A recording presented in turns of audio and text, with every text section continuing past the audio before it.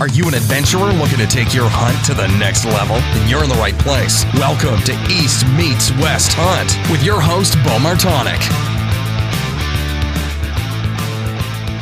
Hey everyone, welcome back to another episode of the East Meets West Hunt podcast presented by onX Maps.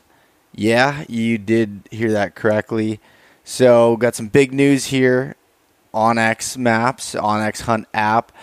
They are now the title sponsor partner of the podcast here. So that's been really exciting. onX has been a company that I've been using their GPS cards since, I don't know, it was around 2011, 12, somewhere in that range.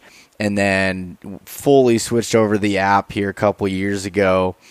Still use the cards as well, but mostly the app has been my, ticket. So I'm extremely excited to work with onX. I mean, if you've been following along with any of my stuff or listening to the episodes, I mean, I use onX for just about everything that I do. And if any of you are planning hunts in different places or even trying to get to know your own little 40-acre property, you're probably using onX, or should be, to be able to, plan out these hunts and mark waypoints and everything else that goes along with it. onX is just, like I said, something that kind of fit the bill for me, being able to offer up mapping systems from your computer to a handheld GPS to your phone, and I can go online, scout all the way across the United States in the West, find spots, mark those waypoints, and by the time I log into my phone, those waypoints have already transferred from the computer to my phone. And it's great because then I go out in the field, I'll download the maps ahead of time when I have cell coverage or Wi-Fi, and I can turn my phone on airplane mode and use it without cell signal whatsoever. It'll still track me. GPS location services still work, and it's just helped out a lot. I'm able to carry a little battery pack in the field with me to charge my phone with needed. I mean, my phone's something that I have on me all the time anyways, so might as well double that as a GPS. So really excited to have onX partner with it. So I would highly suggest, if you haven't already, go check out onxmaps.com and see what they have to offer. And so with that, what you're going to get out of that, or what you're going to hear, is I'm going to be going through every episode a kind of a different way of how I'm using onX and some different little tips and strategies and things like that to use with it. So be looking forward to that, as well as I'm about to release some new apparel. It's in the works. Just got the order going through now, and I'm going to be doing some giveaways with onX with that for people that are some of the first ones to purchase this new apparel. So be on the lookout for an email on Instagram, Facebook, and on the podcast here when I announce that's going to be beginning. So definitely be ready for that. And also, the University of Elk Hunting, Corey Jacobson and Elk 101 have put together the most comprehensive course for elk hunting that's available out there anywhere, to be honest. I mean, whether you're an elite elk hunter or you're brand new to it, it has something for you to offer. And I did want to say, thanks to everyone who has got to check it out and has given me the feedback.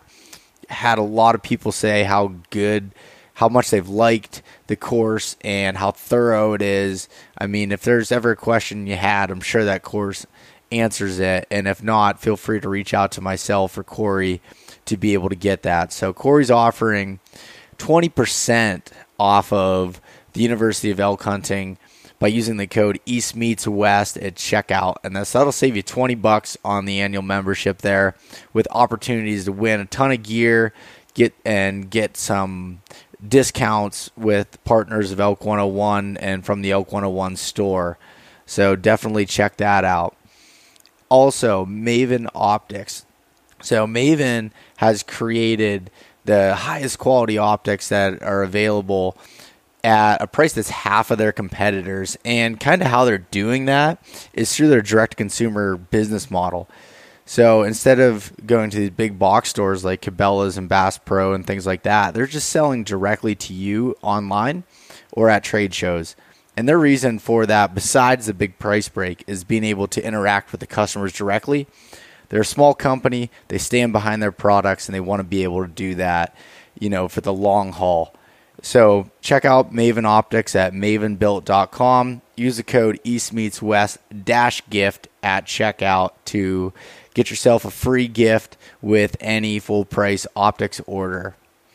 All right, so just to give a little update here, recently, or actually this past weekend, I went snake hunting with a few buddies of mine, some college friends and friends from home, and we went for an overnight snake hunting trip. So yes, hunting rattlesnakes in the Pennsylvania wilds region here. So got to go out, went out, left Saturday morning, went out, hunted all day, had a absolute epic trip. Like, the weather was perfect. With snakes, it's kind of temperamental as far as how the weather is depending on, what kind of success you're going to find.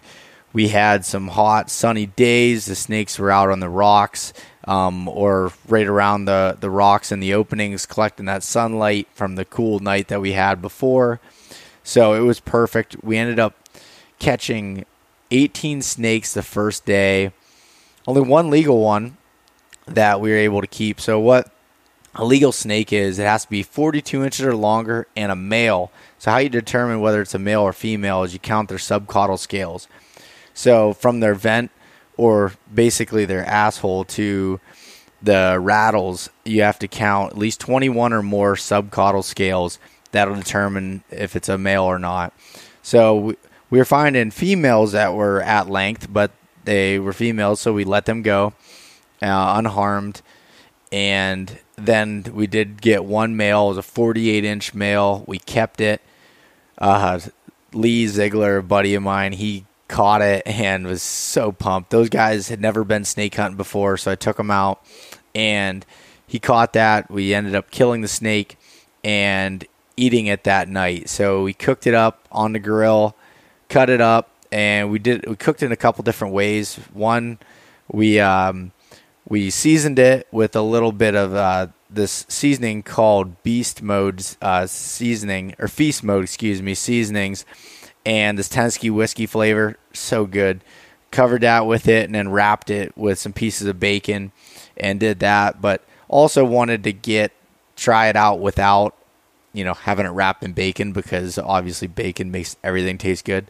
So we only had a small pan, so we cut up some pieces and sauteed it in butter, added some seasoning to it, and that was also really good.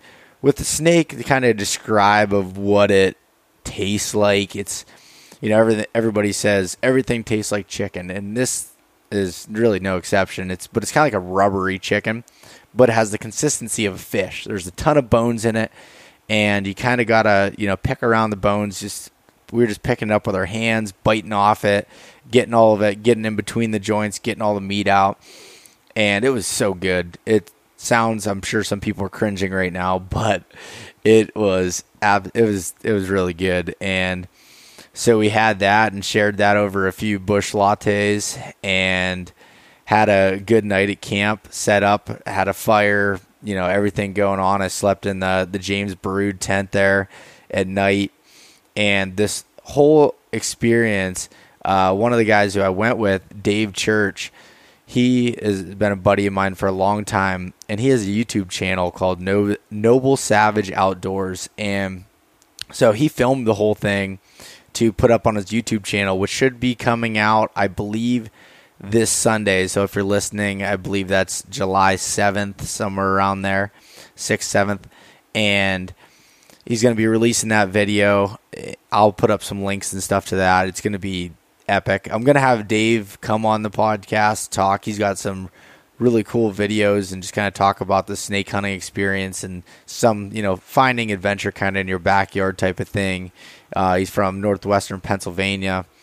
does a lot of trapping, a lot of DIY stuff, building things, and just some really cool content that's, different than other places you're seeing on YouTube. So I'm glad that he wanted to capture this whole thing and share that.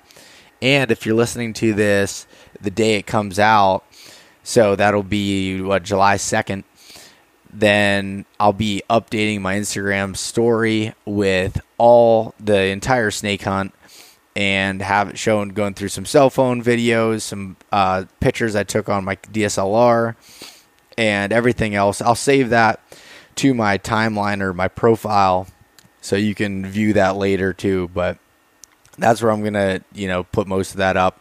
And throughout my Instagram, Facebook feeds this week, I'll be sharing some photos, kind of telling the story of the trip. So be sure to check that out. And so after the first night, we woke up the next morning. We weren't really planning on hunting because everyone had long drives back. But it was such a beautiful morning. We went out and ended up catching 2 more snakes that weren't of legal limit. So we let them go and searched a little bit more and didn't find any more snakes. But 20 snakes in a day and a half of hunting, man, that's I've never had a day like that. So it was a really cool experience. And the biggest thing for me was being able to show these guys, Riley who went along, he was scared to death of snakes going into it for somewhat of a good reason. But after he left, he wasn't as fearful of them, and all those guys I think had more respect for those creatures, even though, I'm not saying they didn't to begin with, but when you hunt them like that and get to handle them and capture them, it just makes it that much better. Like, you just respect them that much more, and it's really fun. To be honest, I don't care if I really kill another snake. I'd like to get one more, but I just like going out. So the tags became over the counter this year. Just need a fishing license. You can go purchase a tag. So we did that, and man, it was a really cool experience. And talk about, defining adventure, because that's just something that's so different and not really thought about, but you can really fill up your summer months and even go to some of the areas that maybe you're deer hunting, or just go to places you may not normally go to and get to experience it and see these kind of wild places that, we have to offer here in the United States and on our public lands. So definitely said, look for that content coming out here. And today on the podcast, I have Alex Comstock coming on. So Alex, he is the founder and the brains and work behind Whitetail DNA. The guy, Alex, he's an awesome writer, super good writer, and puts out some good content, some video content on YouTube. So definitely it's well worth the listen. I wanted to get him on to talk about his experiences hunting some different places, what there's to offer in Minnesota, North Dakota, and Nebraska specifically. So definitely check this out and let me know what you think of the podcast and everything else. Give some feedback. And if you would, go over to iTunes or wherever you listen to, give a rating and review. That stuff helps out a ton. So really appreciate that. And all right, without further ado, let's jump into this podcast with Alex Comstock. All right, welcome back to another episode of the East Meets West Hunt podcast. We're sitting here on the show floor at the ATA show, kind of getting some, weird looks as people walking around as we're sitting here with the headsets on. I'm joined by a good friend of mine, Alex Comstock. Did I pronounce your last name right? Comstock? Yeah. All right. Comstock, yeah. Good. So what's up, buddy? Not a lot. Trying to survive the ATA show here as we're kind of wrapping up. Yeah, last day. I'm heading out after this, and you still got the rest of the day here yet, yeah, right? I'm not leaving out until tomorrow morning, so it's still a little bit left for me. But yeah, still grinding away, huh? Yeah. Yeah, so Alex, you're here. You have a company, Whitetail DNA. Yep. And so what I guess is your purpose to come to the ATA show? Just talk to people like me and everybody else? Or yeah, what? I actually came just to see you. So that's what I figured. I figured we could record this podcast. I was hoping we were going to do it on day one, and then I'd leave, but, I had to keep you waiting, buddy. Yeah, I figured. Yeah. But yeah, I mean, just it's a great event to come, just network and really talk to people. And trade shows can get a bad rap sometimes, I feel like, but at the end of the day, it's good to come and see everybody that a lot of people you only see once a year, and pretty much just hang out and talk. And then obviously you have the networking side where you have to talk with companies and whatnot. But yeah, it's a good time. Cool. So do you want to tell me a little bit about yourself, where you're from, and what you're doing with Whitetail DNA? Yeah, so I'm from northern Minnesota, and that's where I was. I grew up and everything, and then learned to hunt, and then I started Whitetail DNA. It's been a couple of years now, but started that just as a blog. I was just trying to get a bunch of written content out there. And then as that's kind of evolved, I've started filming all my hunts and have like a YouTube channel and try to do a lot of video stuff. So just trying to get a lot of online content out there pretty much and trying to grow that. So yeah, from a whitetail side of things. Yeah, yep. So it's in the name, Whitetail DNA. So I kind of handicap myself there if I ever want to venture out. But for now, it's everything whitetails. No, it's all about the niche, man. Yeah. And I think you got it there. Really good blog content and stuff. And you've been nice enough to allow me to have the mountain buck. Yeah, we did that Q&A in the fall. That was a good one. Yeah, I have a link to that up on the website, on my website, just the link to go over to yours from that. So if anybody wants to check that out, and all of Alex's content up there. Like I said, from a whitetail side of things, you're consistent with putting out information, as well as then from the video side of things with your vlog now. Mm-hmm. So yeah, it's fun. It's fun to do, and when you're that passionate about something, as you obviously well know, doing all this stuff, it's a fun time. Yeah, no, it definitely is. It's you lose a lot of sleep, but yeah. There's a lot of I don't think people sometimes realize how much time you're spending behind a computer, either writing or editing videos, or in your case, editing audio for the podcast. But yeah, it's a lot of work, but it's hopefully worth it in the end. Yeah, definitely, it will be, right? And you can't fail if you don't quit. So yeah, that's for sure. But anyways, Alex, so one of the reasons why I wanted to have you on the podcast here and everything is you're hunting some different areas for whitetails than most are thinking of. I mean, Minnesota's has a name for big whitetails, and also you're hunting in North Dakota quite a bit. Did you live over there? Yeah, so I actually went out to college in North Dakota, and when I was going to college out there is where I started hunting out there, and then I moved back to Minnesota. It's been a little over a year now, but I still hunt North Dakota heavily and put as just much time out there as I do really in my home state now. So okay, so what's it like in, say, North Dakota, Minnesota, or am I comparing apples to oranges there? Are they two kind of completely different states? Yeah, they're pretty different. So like where I'm hunting in Minnesota, it's all heavy hardwoods. Ag there is none, because I'm in the very northeast corner pretty much of Minnesota. Okay. And where I'm at in Minnesota, it's almost like I'm hunting three different states, because in Minnesota I've got like a suburban hunt that I'm a part of, so it's a city hunt. You have to apply for, go through all these hoops to get in, and then you're hunting behind people's backyards, in people's backyards. Where I shot my buck this year, I was 50 yards off a road, 60 yards from a house. I mean, yeah. And then I've also got big wood stuff that's just forest forever. And then North Dakota, it's pretty open. There's not much there for timber or trees. So when you do find trees, that's kind of usually where I gravitate towards. But, so it's interesting. So definitely two completely different. Yeah. And I always think the Northwoods as far as being pretty similar across the board, but that's definitely not the case then. No. So let's start a little bit. Let's start with Minnesota, because you're talking. That's kind of big woods. That's a lot of stuff there. What's the terrain itself like as far as topography and everything? Where I hunt, there's really not a lot of topography. Okay. There are some ridges, and you got some ravines and stuff coming through, but I definitely wouldn't consider myself a hill country hunter at all. I mean, I'm not the best at. You stick a topo map in front of me. I can read it, but I'm not gonna.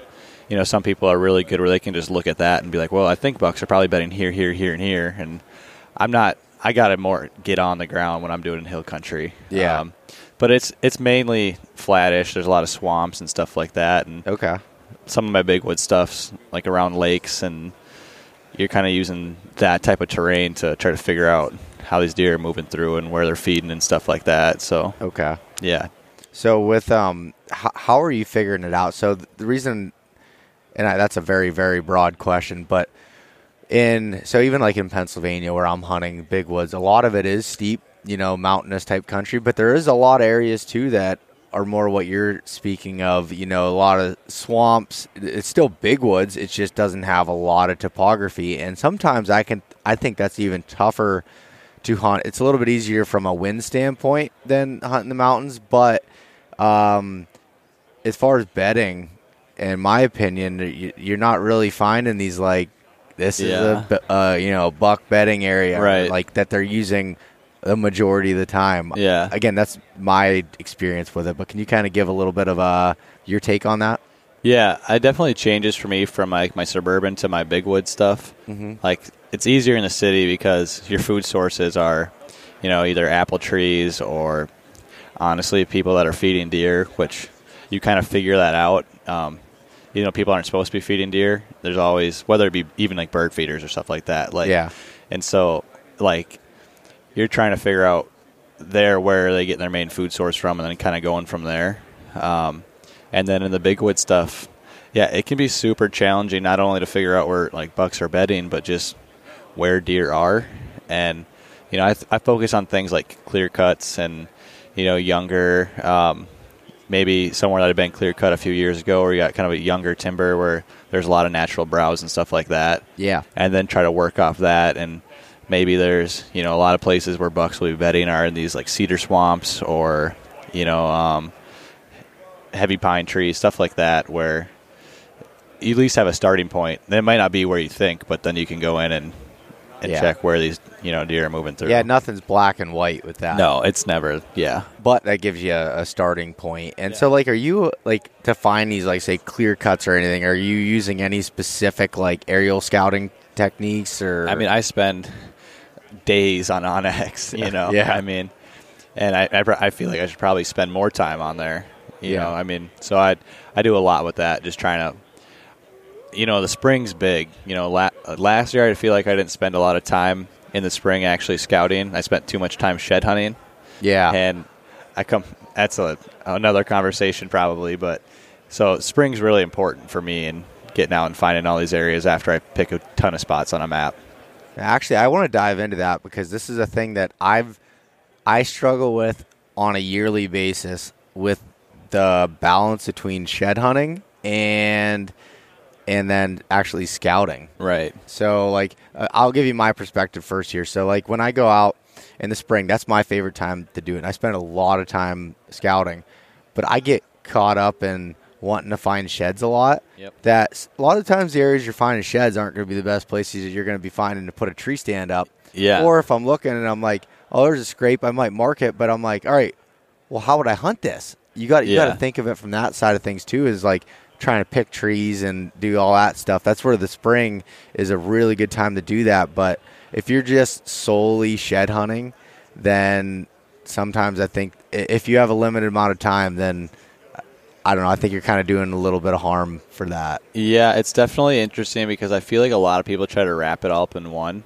Like, all right, I'm going to go head out and go scouting and shed hunting. And like you said, I mean, a lot of those places that deer are spending in the wintertime and where they're dropping their antlers isn't where you're going to be hunting them in September, October, November. Mm-hmm. And so I find myself in the same predicament because, I mean, it's easy. Like, I'll set out a day where I'm going, all right, I'll set aside full days, head out, pack a lunch and everything, and be like, this in the morning I'm going to go here and shed hunt. In the afternoon I'm going to go to this property and scout.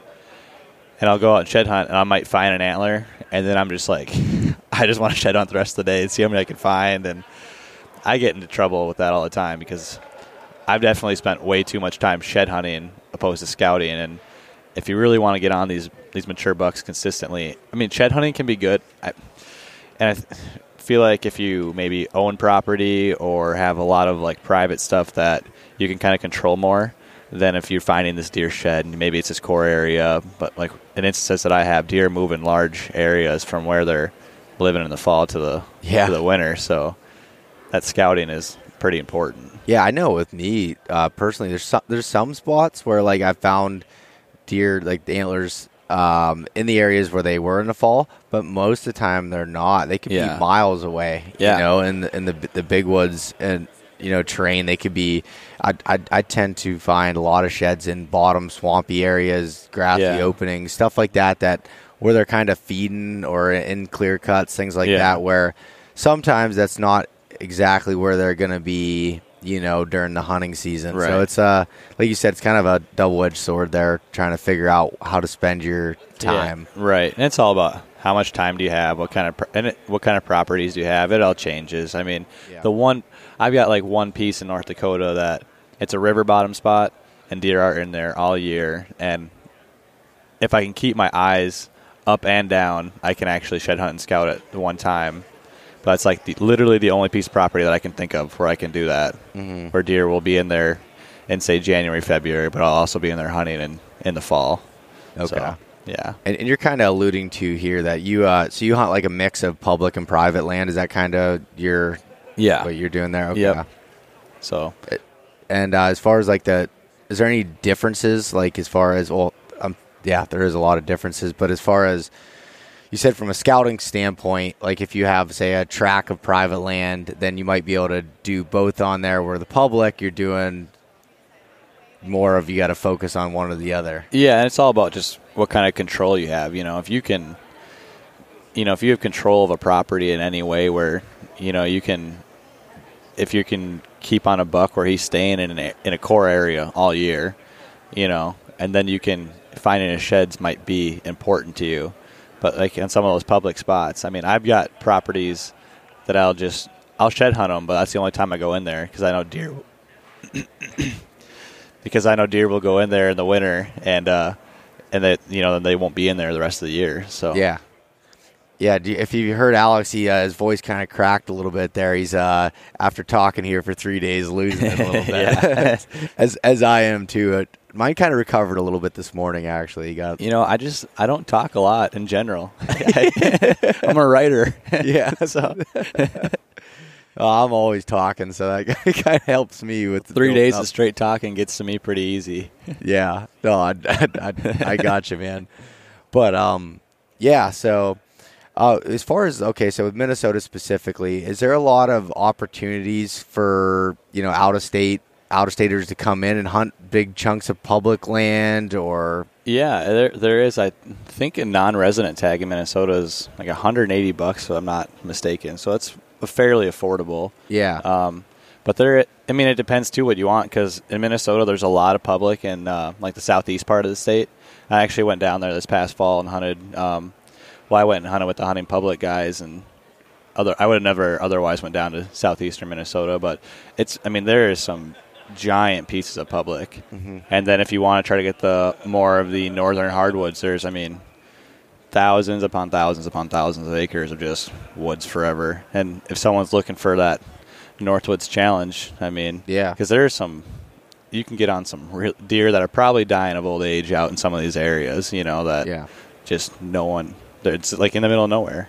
What about from a predation standpoint? Do you have wolves up there? Yeah. Do you? That's kind of getting, in some areas, it's definitely had an effect, I think.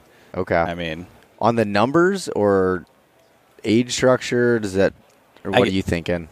You know, I wouldn't say I'm versed in it enough where I haven't paid enough attention, but it's to the point where there are definitely wolves, and I feel like the numbers probably in general, it's had an effect on them, because I know a lot of people that really get into the whole wolf thing, and I don't a ton, but I'd say it overall in the numbers where it's the deer population isn't the greatest, you know. Yeah, as they seem to never be in like the big wood settings, you know. Yeah. So like that, again, where I'm at in Pennsylvania, it's pretty low numbers, and everyone else is like, oh, Pennsylvania has so many deer. I'm like, yeah, certain parts of the state, but right, you know, it's a little different there. Exactly. But so you said the age structure's decent, though. It can't be like for some older deer. There can definitely be some, once you get some bucks that get up to that, 2-3 years old, and then they can, then they're pretty much good to go by then, and they can get up to that 4, 5, 6. We've had some deer. I got this random deer on camera a couple of years ago, and the There you go again. Yep. Hopefully we're cutting that out. But I got some random deer in a really big woods piece that was, he showed up one summer and only in June, and already in June he was already like probably pushing 170. I mean, it was crazy, and we thought we nicknamed this deer LeBron, and we thought he was going to be, you know, this northern Minnesota 200-inch deer that we were all going to chase, and never saw him again. And I still wonder if he's alive. And that was a few years ago. Really? Just out there, because it's so vast, you know, and it can be hard to pattern a deer up there. Oh, yeah. I don't know if there's really even a way to pattern them specifically. You know, like I said, I try to figure that all the time. I think, you know, every year when I find a next level buck, I come up with a plan to pattern them, and it never usually works that way. Yeah. You know? I've been burned a couple of times on chasing some giants. Yeah. So, but anyways, kind of some takeaways there is Minnesota does have some opportunities to hunt from a public land standpoint for out-of-staters, do-it-yourself kind of guys to come out and get to do that. So and also if guys are coming to say Minnesota, is it mostly like state land, federally owned land, timber companies? What is the kind of out there? All over the place, yeah. Okay. All from state land to federal stuff to public, like Minnesota Power stuff that people can hunt. It's all over the board. Yeah. Okay, so definitely look into. Is there like any resources that you know of where you can find that information? Yeah, I just use the Minnesota DNR website usually. Yeah, and find that, and then Onyx is a good spot too. I mean, because you've got all your public land labeled. Yeah. So. All right, cool. All right, let's switch gears a little bit and go over North Dakota. So that's a little bit different here. So kind of recap the terrain there, like you were talking about. Like what are we looking at? It's very open. Like I said, not a lot of trees. You're getting a lot of. It's mainly just crops as far as you can see, and then there's some. You know, where I'm at, there's some river bottom stuff, and so I have a piece of public along a river bottom that's probably my favorite property to hunt that I have anywhere, and it's awesome. But otherwise, it's just a lot of corn and beans and wheat. Yeah. A lot of cool. Okay, so definitely a little bit different from that standpoint, but there is still a good amount of like say public ground and everything. Yeah, a lot of public, and there's a lot of marshes too. I failed to mention that, and these deer. You know, just driving around, you would think like, where are these deer living and stuff? But there's quite a bit of deer and some really good age structure out there. It's North Dakota. You know, I feel like it's becoming more and more known, but it's still an underrated state to hunt. But so when the one question I'd have around that, so North Dakota specifically. When I first found you and found some of your content and stuff, you were chasing after this certain buck that kind of consumed you by the name of Kobe. I don't know. I don't remember him. First of all, I got to ask you why you name them all basketball players. I'm a big basketball guy. I love basketball, and I had named a buck. The first big one out in North Dakota. Well, I guess not the first, but the first basketball one. I named him Shaq, and then this buck Kobe was on the same property as Shaq. So he was running with him at the time. So I was like, all right, I'll just name him Kobe. And then I just go with it. I don't know. Keep the theme. Yeah, and that buck was a giant. Yeah, he was kind of big. He consumed me to say the least. Yeah. He's completely drove you nuts. Yeah, he was such a, I don't know if we want to dive into it more or not, but that buck was so killable in the fact that he literally lived on the property that I could hunt from about July till the second, till whenever he started having to leave to chase more does, which usually came around the second week of November, and that's when he ultimately got killed by another hunter. But otherwise, he was there all the time, and I just couldn't get him in front of me. I had him in front of me one time the year before he really blew up at like 60 yards, and then that year again at like 5 steps, but it was before legal shooting time in the morning. And then the next year he blew up, and the year he was really big. I never even had a counter with him, but I had thousands of trail camera pictures of them in daylight around my stands, and just when you couldn't hunt. Yeah, or if I was in a different stand, he was in front of the other one, or it's just it was painful. Yeah, so was he living in that kind of farm country land, or was that like a river bottom? He was in the river bottom stuff. So he was bedding in the river bottom, and he would come up to the crops and feed at night.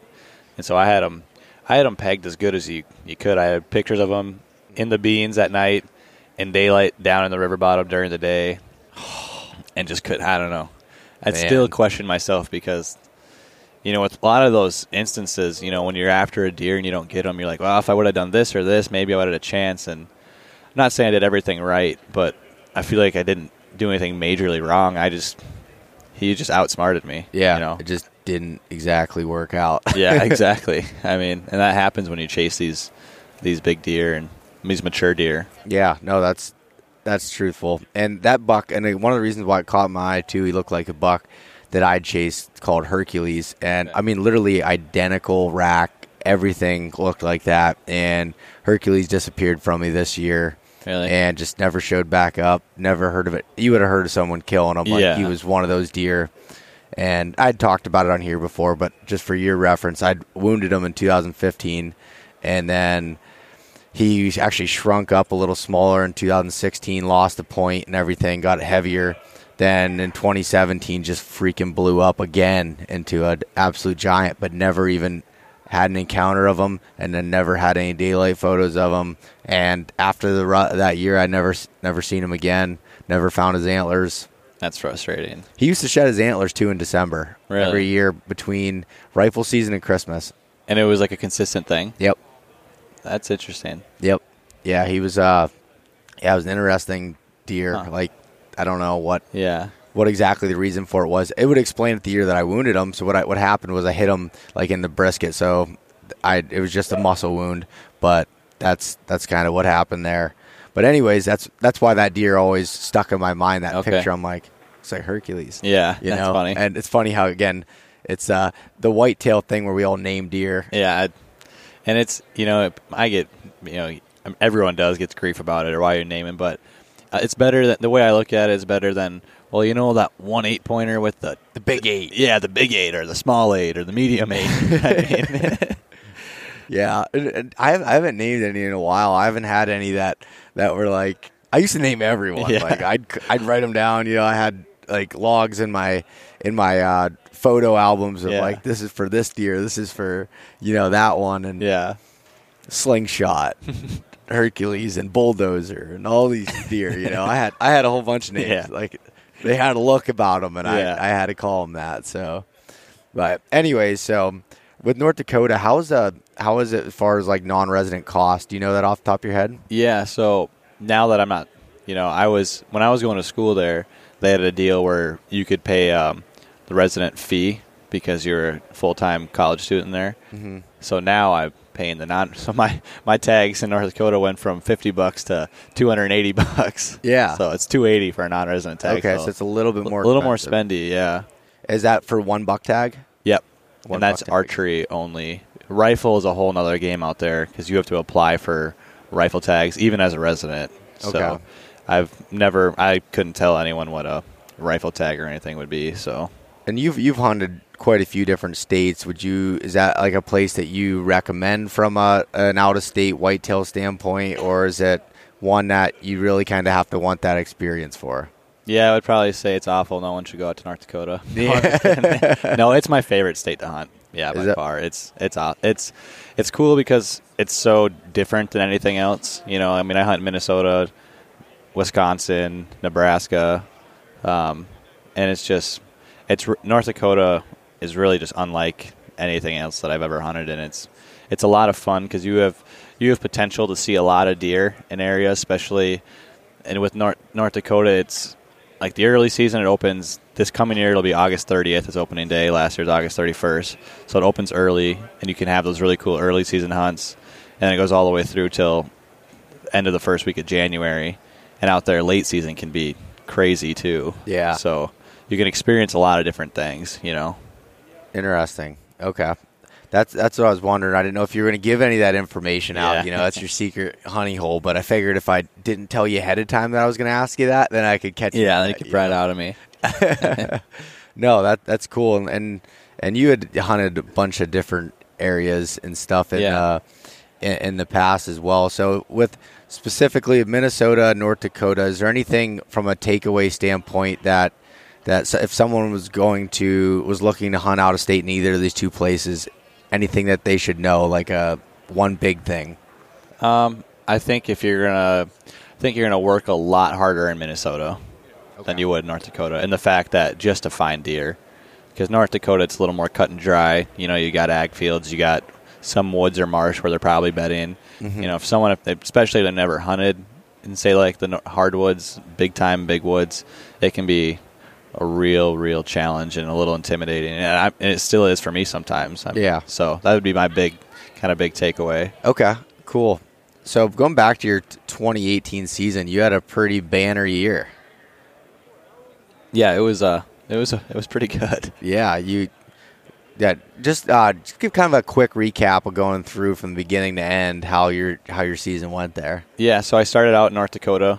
I went out there for the first 5 days of season and actually wasn't expecting a ton. This summer, I run cameras pretty heavily out there, and over the summer, it was definitely my worst year as far as just number of bucks and mature bucks. And, maybe it's my own fault, but I had one of my really good properties, people started stealing stuff and messing with my crap, and I've never had to deal with that out there. And so that was kind of happening, and then went out there early season.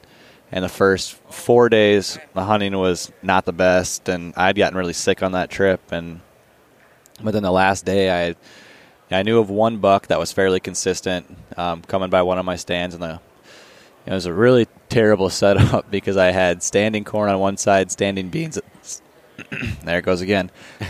Standing beans on the other side, and then in front of my stand, I had 2 apple trees and 2 plum trees. So it was just awful setup, and no, it was pretty sweet. But this buck was coming through from the standing corn he was coming through the beans. I think the beans was like the appetizer for him. Yeah. And he was coming into the plum trees.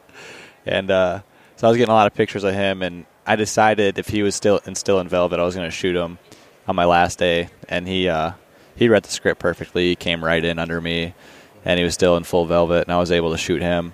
Yeah, no, that was an awesome buck and a pretty decent way to start off your season. Yeah, I was with that terrible setup. I know, that terrible setup. If you ever find anything like that, don't hunt it. Yeah.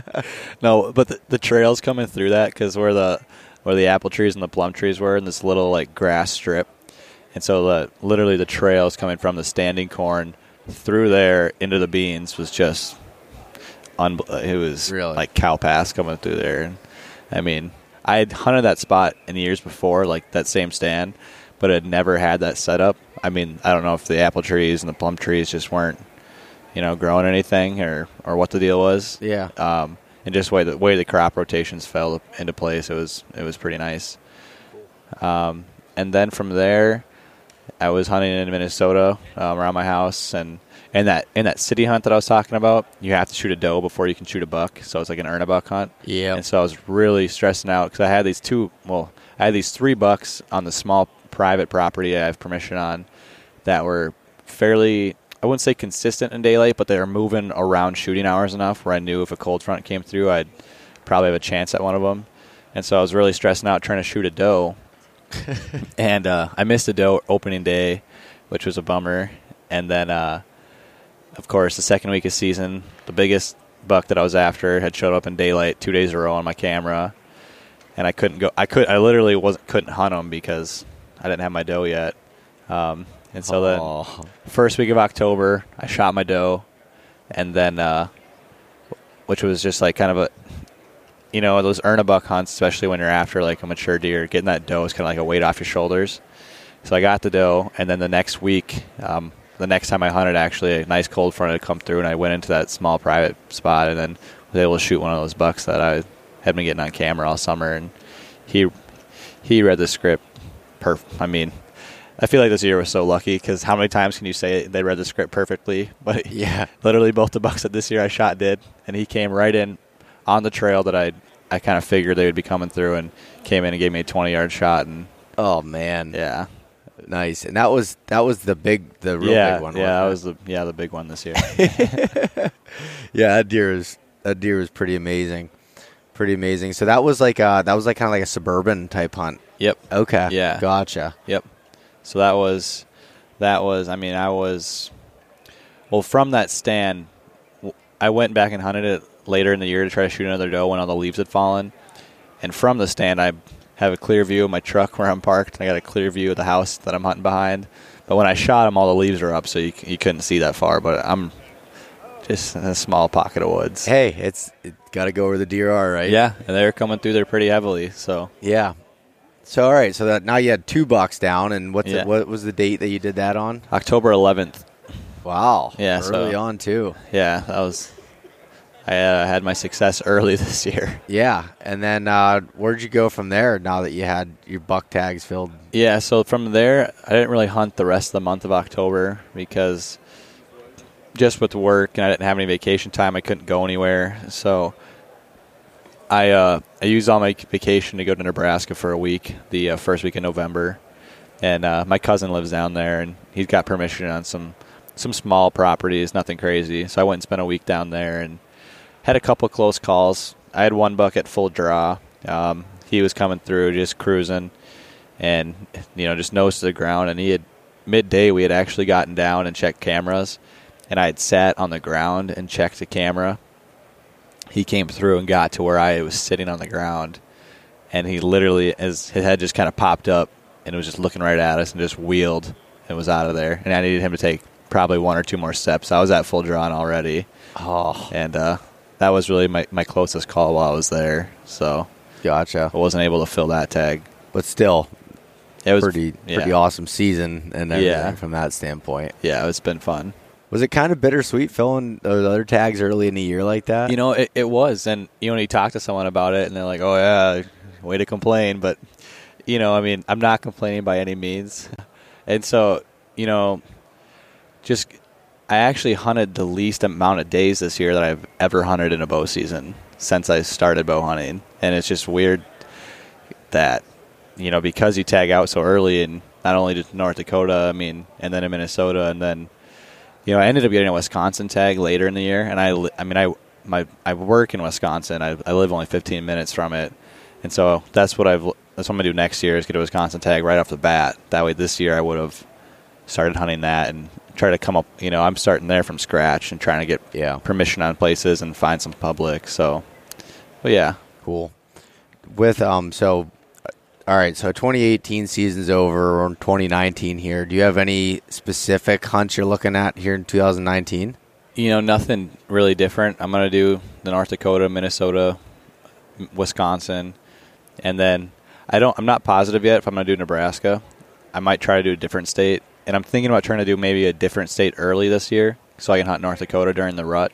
Okay. Because that river bottom spot during the rut can be just lights out, and I kind of miss not being in that timber this year during November. So, as far as that North Dakota spot during the rut, if you can't hunt it, no big deal. Give me the coordinates. I'll head out there. Okay. I'll watch it for you. Okay, sweet. Make sure no one else is hunting it. Making sure none of the big deer get by.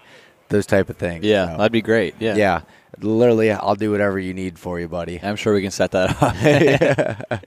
Well, cool. That sounds like it's a pretty exciting, year coming up. Yeah. And so from what is it about like these going to different states? Is it just you like hunting whitetails and that gives you more opportunities, or is it you like seeing different country, different things? Like what makes you tick from that standpoint? I would say first and foremost, just more opportunity. I love hunting whitetails and want to do it as much as I can and in many places I can.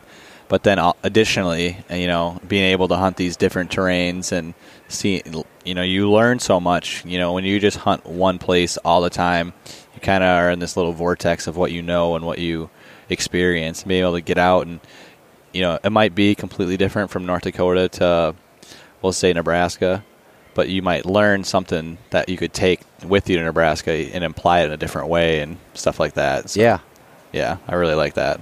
Cool. And I know that's the way for me too, is the opportunity's, big, but when you get to go to new places, you learn things. Each area is so different. Right. And when you get to learn these things, you can apply them. Maybe one thing you learned in Nebraska might be an off-the-wall tactic in North Dakota, but it's something to keep in the back of your mind, and you might be able to use it. And just things like that just broaden your whole whitetail horizon.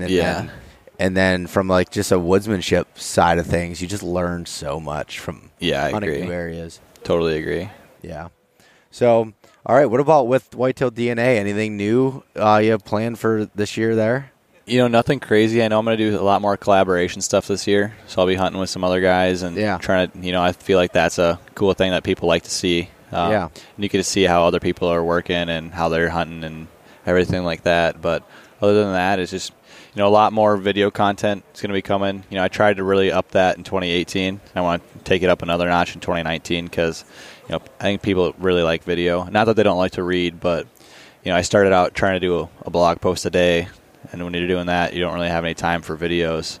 So I'm really trying to create a little more educational stuff too. Trying to show the whys and the hows and not just the here's what I'm doing type of thing. Yeah. Okay, cool. No, and the video stuff's awesome. I mean, like you said, when you're doing it and people learn a lot from it because they can watch it on their lunch break. They can watch it while they're waiting for something, Right. And I learned that a lot too. I love writing, and I think you can gain a lot from it. But not as many people like to sit and read as they do with their eyes, to see. So, cool. So where can we find some more information on Whitetail DNA and everything else that you're doing?